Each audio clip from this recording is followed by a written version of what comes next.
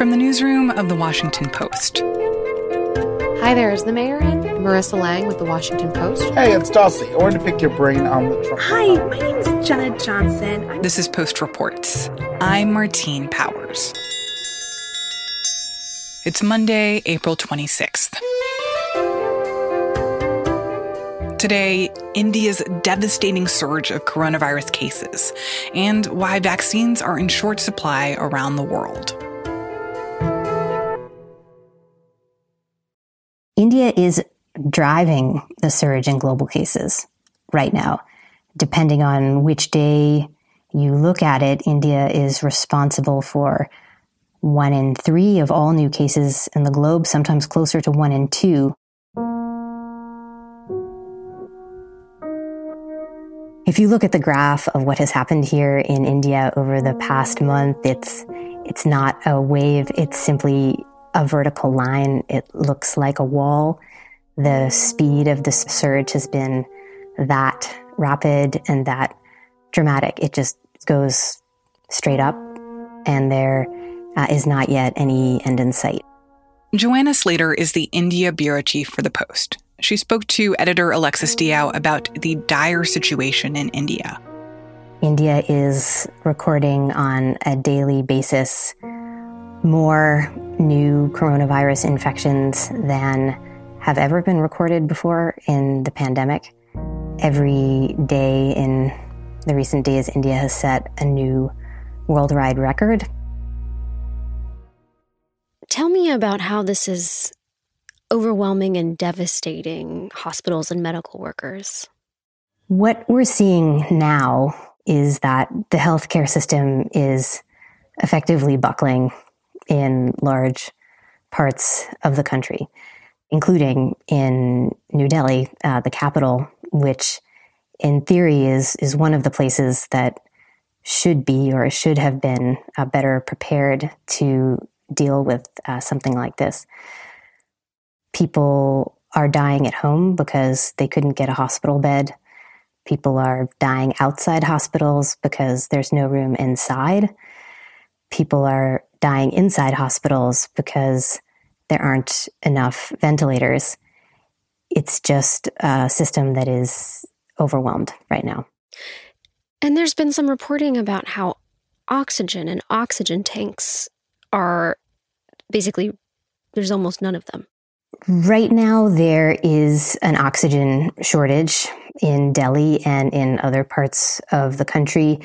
That can mean oxygen in a number of forms. It could be oxygen that is shipped in tankers from factories. It could be oxygen that is in cylinders that are sometimes used in smaller nursing homes. The awful thing that we saw happen here in Delhi over the weekend is a hospital ran out of oxygen late Friday night, a hospital that was treating more than 200 coronavirus patients.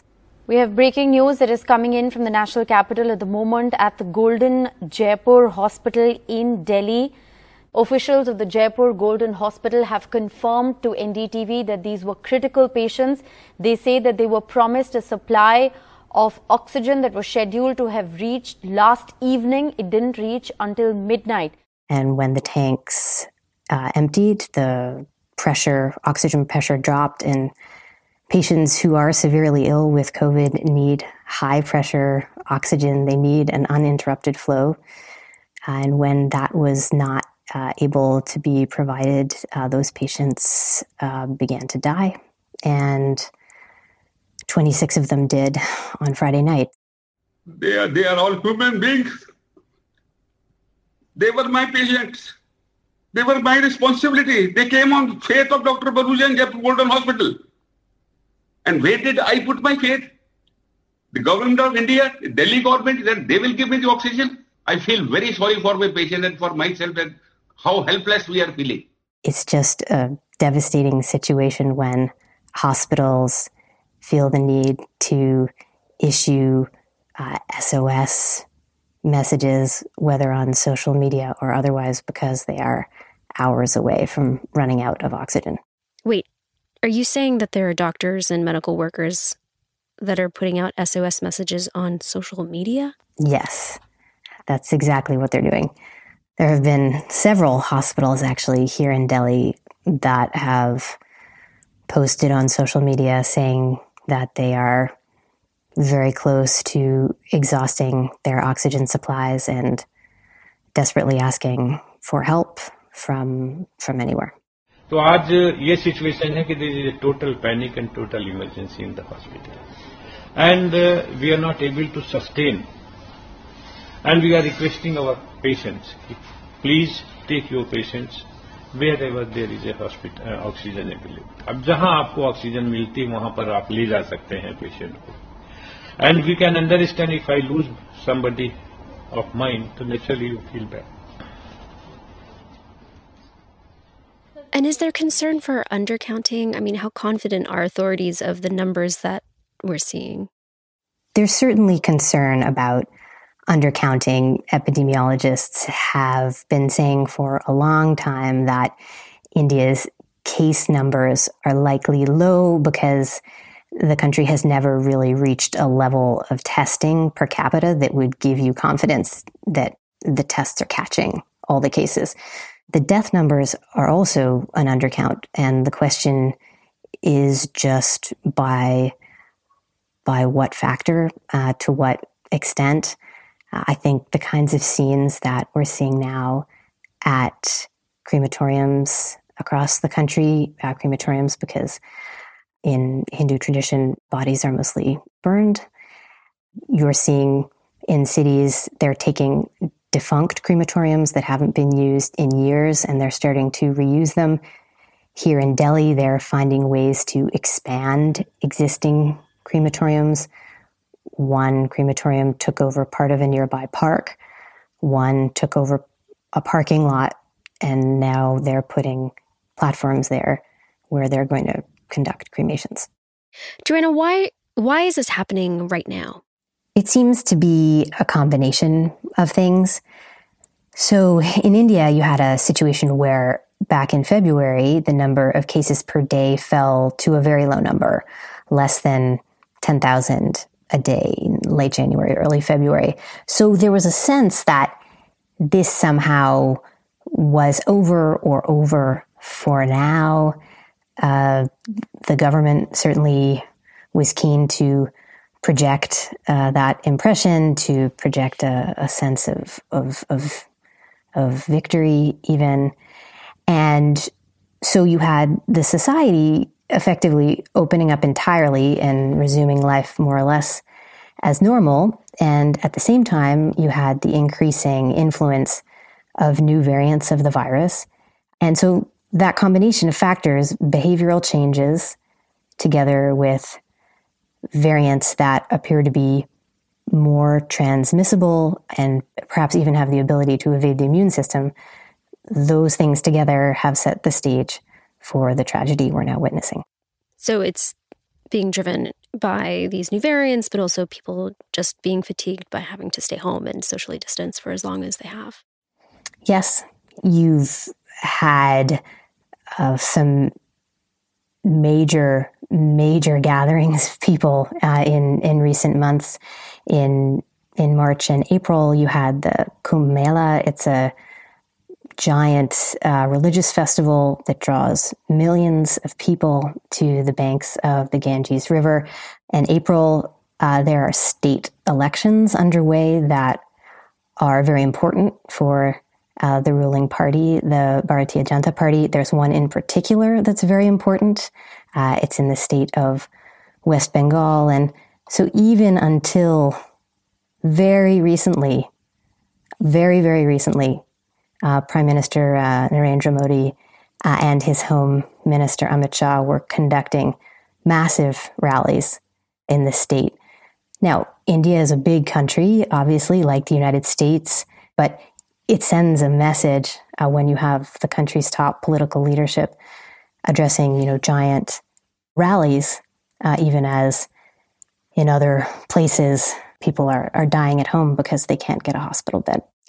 And what is the vaccination situation like in India?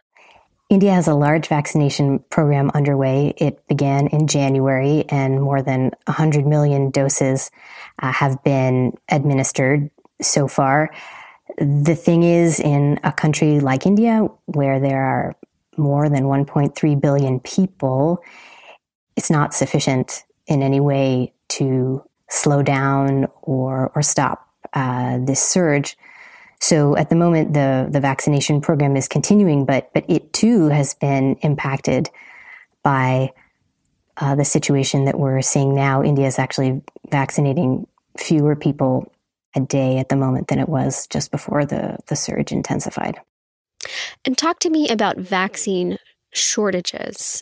Well, I would say that India has really done a heroic job on the logistical side of getting vaccines to the far-flung corners of a really very, very large country. And one of the surprising things in recent weeks is that India, a country that has a robust vaccine industry, it has one of the world's largest vaccine makers, if not the largest, Serum Institute of India, has actually seen shortages of vaccines. There were centers that had to close because they didn't have enough. Some of this is due to the way the kind of central government distributes it to states. Some of it is due to demand for vaccines. And some of it is just a question of supply. And what else has Prime Minister Narendra Modi said about what's happening right now? I mean, has he asked for help? Is he urging people to stay home? It sounds like having big rallies is the exact opposite of social distancing. He has acknowledged the severity of this wave. He's called it a storm, and he has urged everyone to get vaccinated as quickly as possible. Modi has not really directly addressed the devastation that we're seeing unfolding, and he has not publicly asked for help, no. And what has the response been like outside of India in terms of offers to help? You've had a number of countries step forward and offer to help. Germany is flying oxygen generation units to India. Singapore is sending oxygen storage tanks to India. And now the United States has announced that it too is going to help in every way it can. There was a little bit of a controversy here that the U.S. had been comparatively late to announce its assistance and to state its sympathy with India's plight. But I think now it's quite clear that the U.S. government is also apprised of the seriousness of this situation, and it's moving to do what it can. Joanna Slater is the India bureau chief for The Post. The story was produced by Alexis Diao.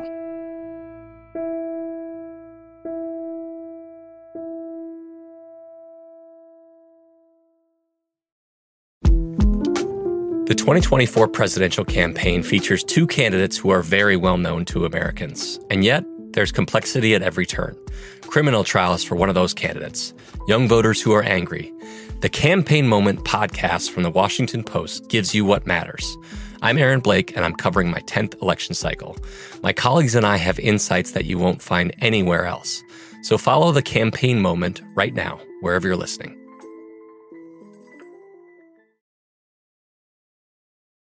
So tell me about how the vaccination rate in the U.S. is comparing with the rest of the world right now.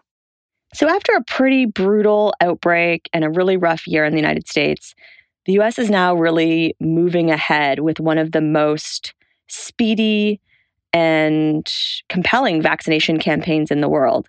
Emily Rahala covers foreign affairs for The Post. If you look at the national numbers out of the United States, about 40% of the total population has had a dose, and that's more than 50% of those who are eligible.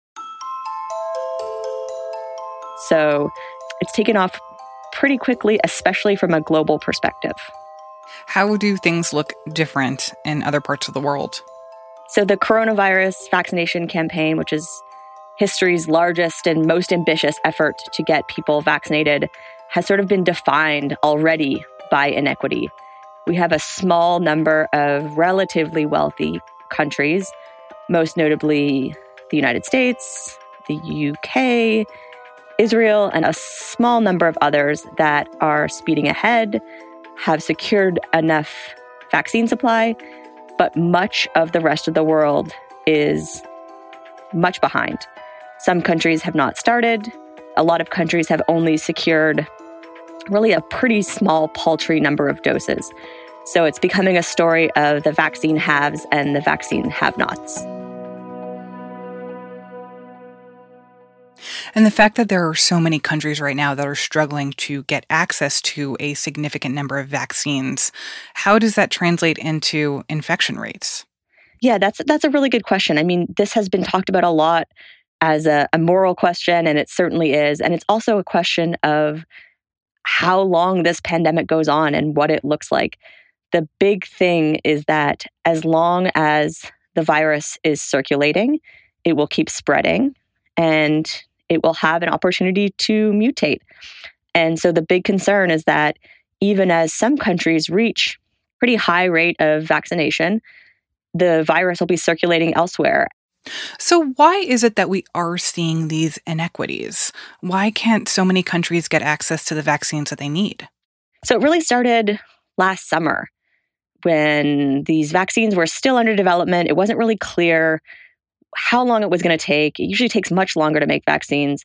And wealthy countries that had the resources, countries that had clout with pharma companies, started cutting advanced deals, basically reserving a large number of the doses that had yet to be made of vaccines that had yet to be tested. And this has had the effect of sort of undermining efforts to distribute vaccine in an equitable way. So there's a World Health Organization-backed effort to distribute vaccines to low and middle income countries called COVAX.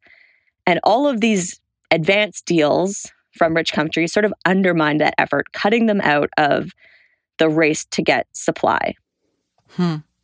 But we're also seeing stories here in the U.S., at least, of places where vaccination rollout has, at this point, gone so well that they're considering either winding down their vaccinations or reducing the number of vaccines that they say they need because they have basically run out of demand, that the people who want them are basically getting them. So then why don't we just send all of our extra vaccines to other parts of the world? Well, that's a really central question, and that's what a lot of people are calling for. That's exactly, the first step. One estimate by researchers at Duke University found that by July, the United States could have 300 million surplus doses. The U.S. is not the only country that could be looking at excess in the future, but it's certainly a very significant figure. And what public health officials, the World Health Organization, and certain governments, including France and New Zealand, have said is that countries that have a surplus should really just be directly donating these doses. And we're seeing that right now with the crisis that's happening in India. People are saying, well, the U.S. has some AstraZeneca doses sitting around. Well, because AstraZeneca isn't even approved here yet, so we can't use them anyways. That's exactly it. The U.S. has millions of doses of AstraZeneca that have not been approved. No one in the United States is getting that vaccine, and it's a vaccine that is being used in elsewhere, most notably in India. And that's really stepped up pressure on the administration to step in and get in on the global vaccination effort, to get in on the kind of vaccine diplomacy that we've seen from some other countries, including China and Russia. But does it look like the U.S. is actually going to take active steps toward that? So what we saw over the weekend was the United States, after much pressure, did step in, offering help for India specifically. The U.S. is going to be sending some vaccine materials as well as other supplies, potentially PPE or ventilators. And I think as the gap between what's happening in wealthy countries like the United States and what's happening in the rest of the world grows, we're going to see increased calls for both direct donations or sales or loans of doses, as well as calls for the U.S. to take more steps to bolster the global supply. And what do U.S. officials say about these criticisms that they are not doing enough to help other countries? Well, the Biden administration has done some things. They have stepped in to provide a lot of money for COVAX. The Trump administration had opted out of COVAX. The Biden administration decided to participate and has pledged up to $4 billion over several years. They have also loaned a total of 4 million doses to Canada and to Mexico. And they've also made a plan with allies in Asia Pacific to, over the next few years, work to boost vaccine supply there. What critics say is that the U.S. could be doing more right now, right in this moment of crisis, by directly donating doses, sending supplies, and also working to make it easier for other countries to start making these coronavirus vaccines by loosening up the rules governing how patents are implemented and how know-how is transferred or not around the world. And it feels like such an important dose of reality for Americans right now, because I think that so many of us, if we're getting vaccinated, if we're seeing friends and family getting vaccinated, it feels like we are reaching the light at the end of the tunnel, that the pandemic is going to be over pretty soon. But that's not actually true. That's right. I think it's been a painful realization for many in the United States, particularly the very large number of Americans or people living in the United States with family elsewhere, to feel that contrast as relatively low-risk people in this country start to resume quote-unquote normal life. And we're seeing, scenes in India of overwhelmed hospitals, people working all night to source oxygen tanks. That gap is very painful, and it's very wide. And it's certainly striking that all this talk of going back to normal in the United States doesn't really take into account that until the pandemic is under control elsewhere, the risk of instability, of economic uncertainty, and also the very real risk of, variants that could challenge vaccines developing and spreading is very real. Emily Rahala covers foreign affairs for The Post. The story was produced by Emma Talkoff. On Monday afternoon, the Biden administration announced that it would share up to 60 million doses of the AstraZeneca vaccine with countries who need it. And given AstraZeneca is not authorized for use in the United States, we do not need to use AstraZeneca in our fight against COVID over the next few months. But those doses will have to first clear a safety review by the FDA. And it's not clear exactly how long that will take or which countries will get the doses.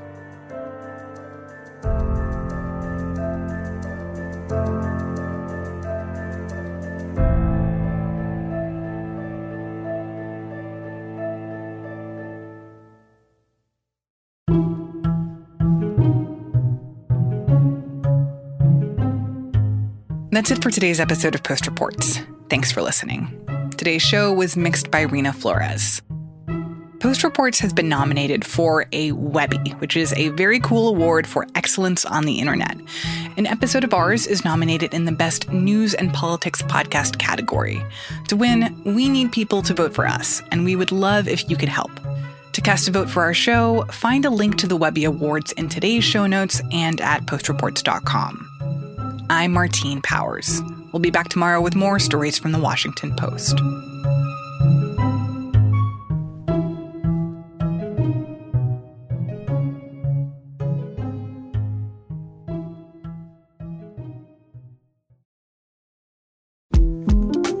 The 2024 presidential campaign features two candidates who are very well known to Americans. And yet, there's complexity at every turn. Criminal trials for one of those candidates. Young voters who are angry. The Campaign Moment podcast from the Washington Post gives you what matters. I'm Aaron Blake, and I'm covering my 10th election cycle. My colleagues and I have insights that you won't find anywhere else. So follow The Campaign Moment right now, wherever you're listening.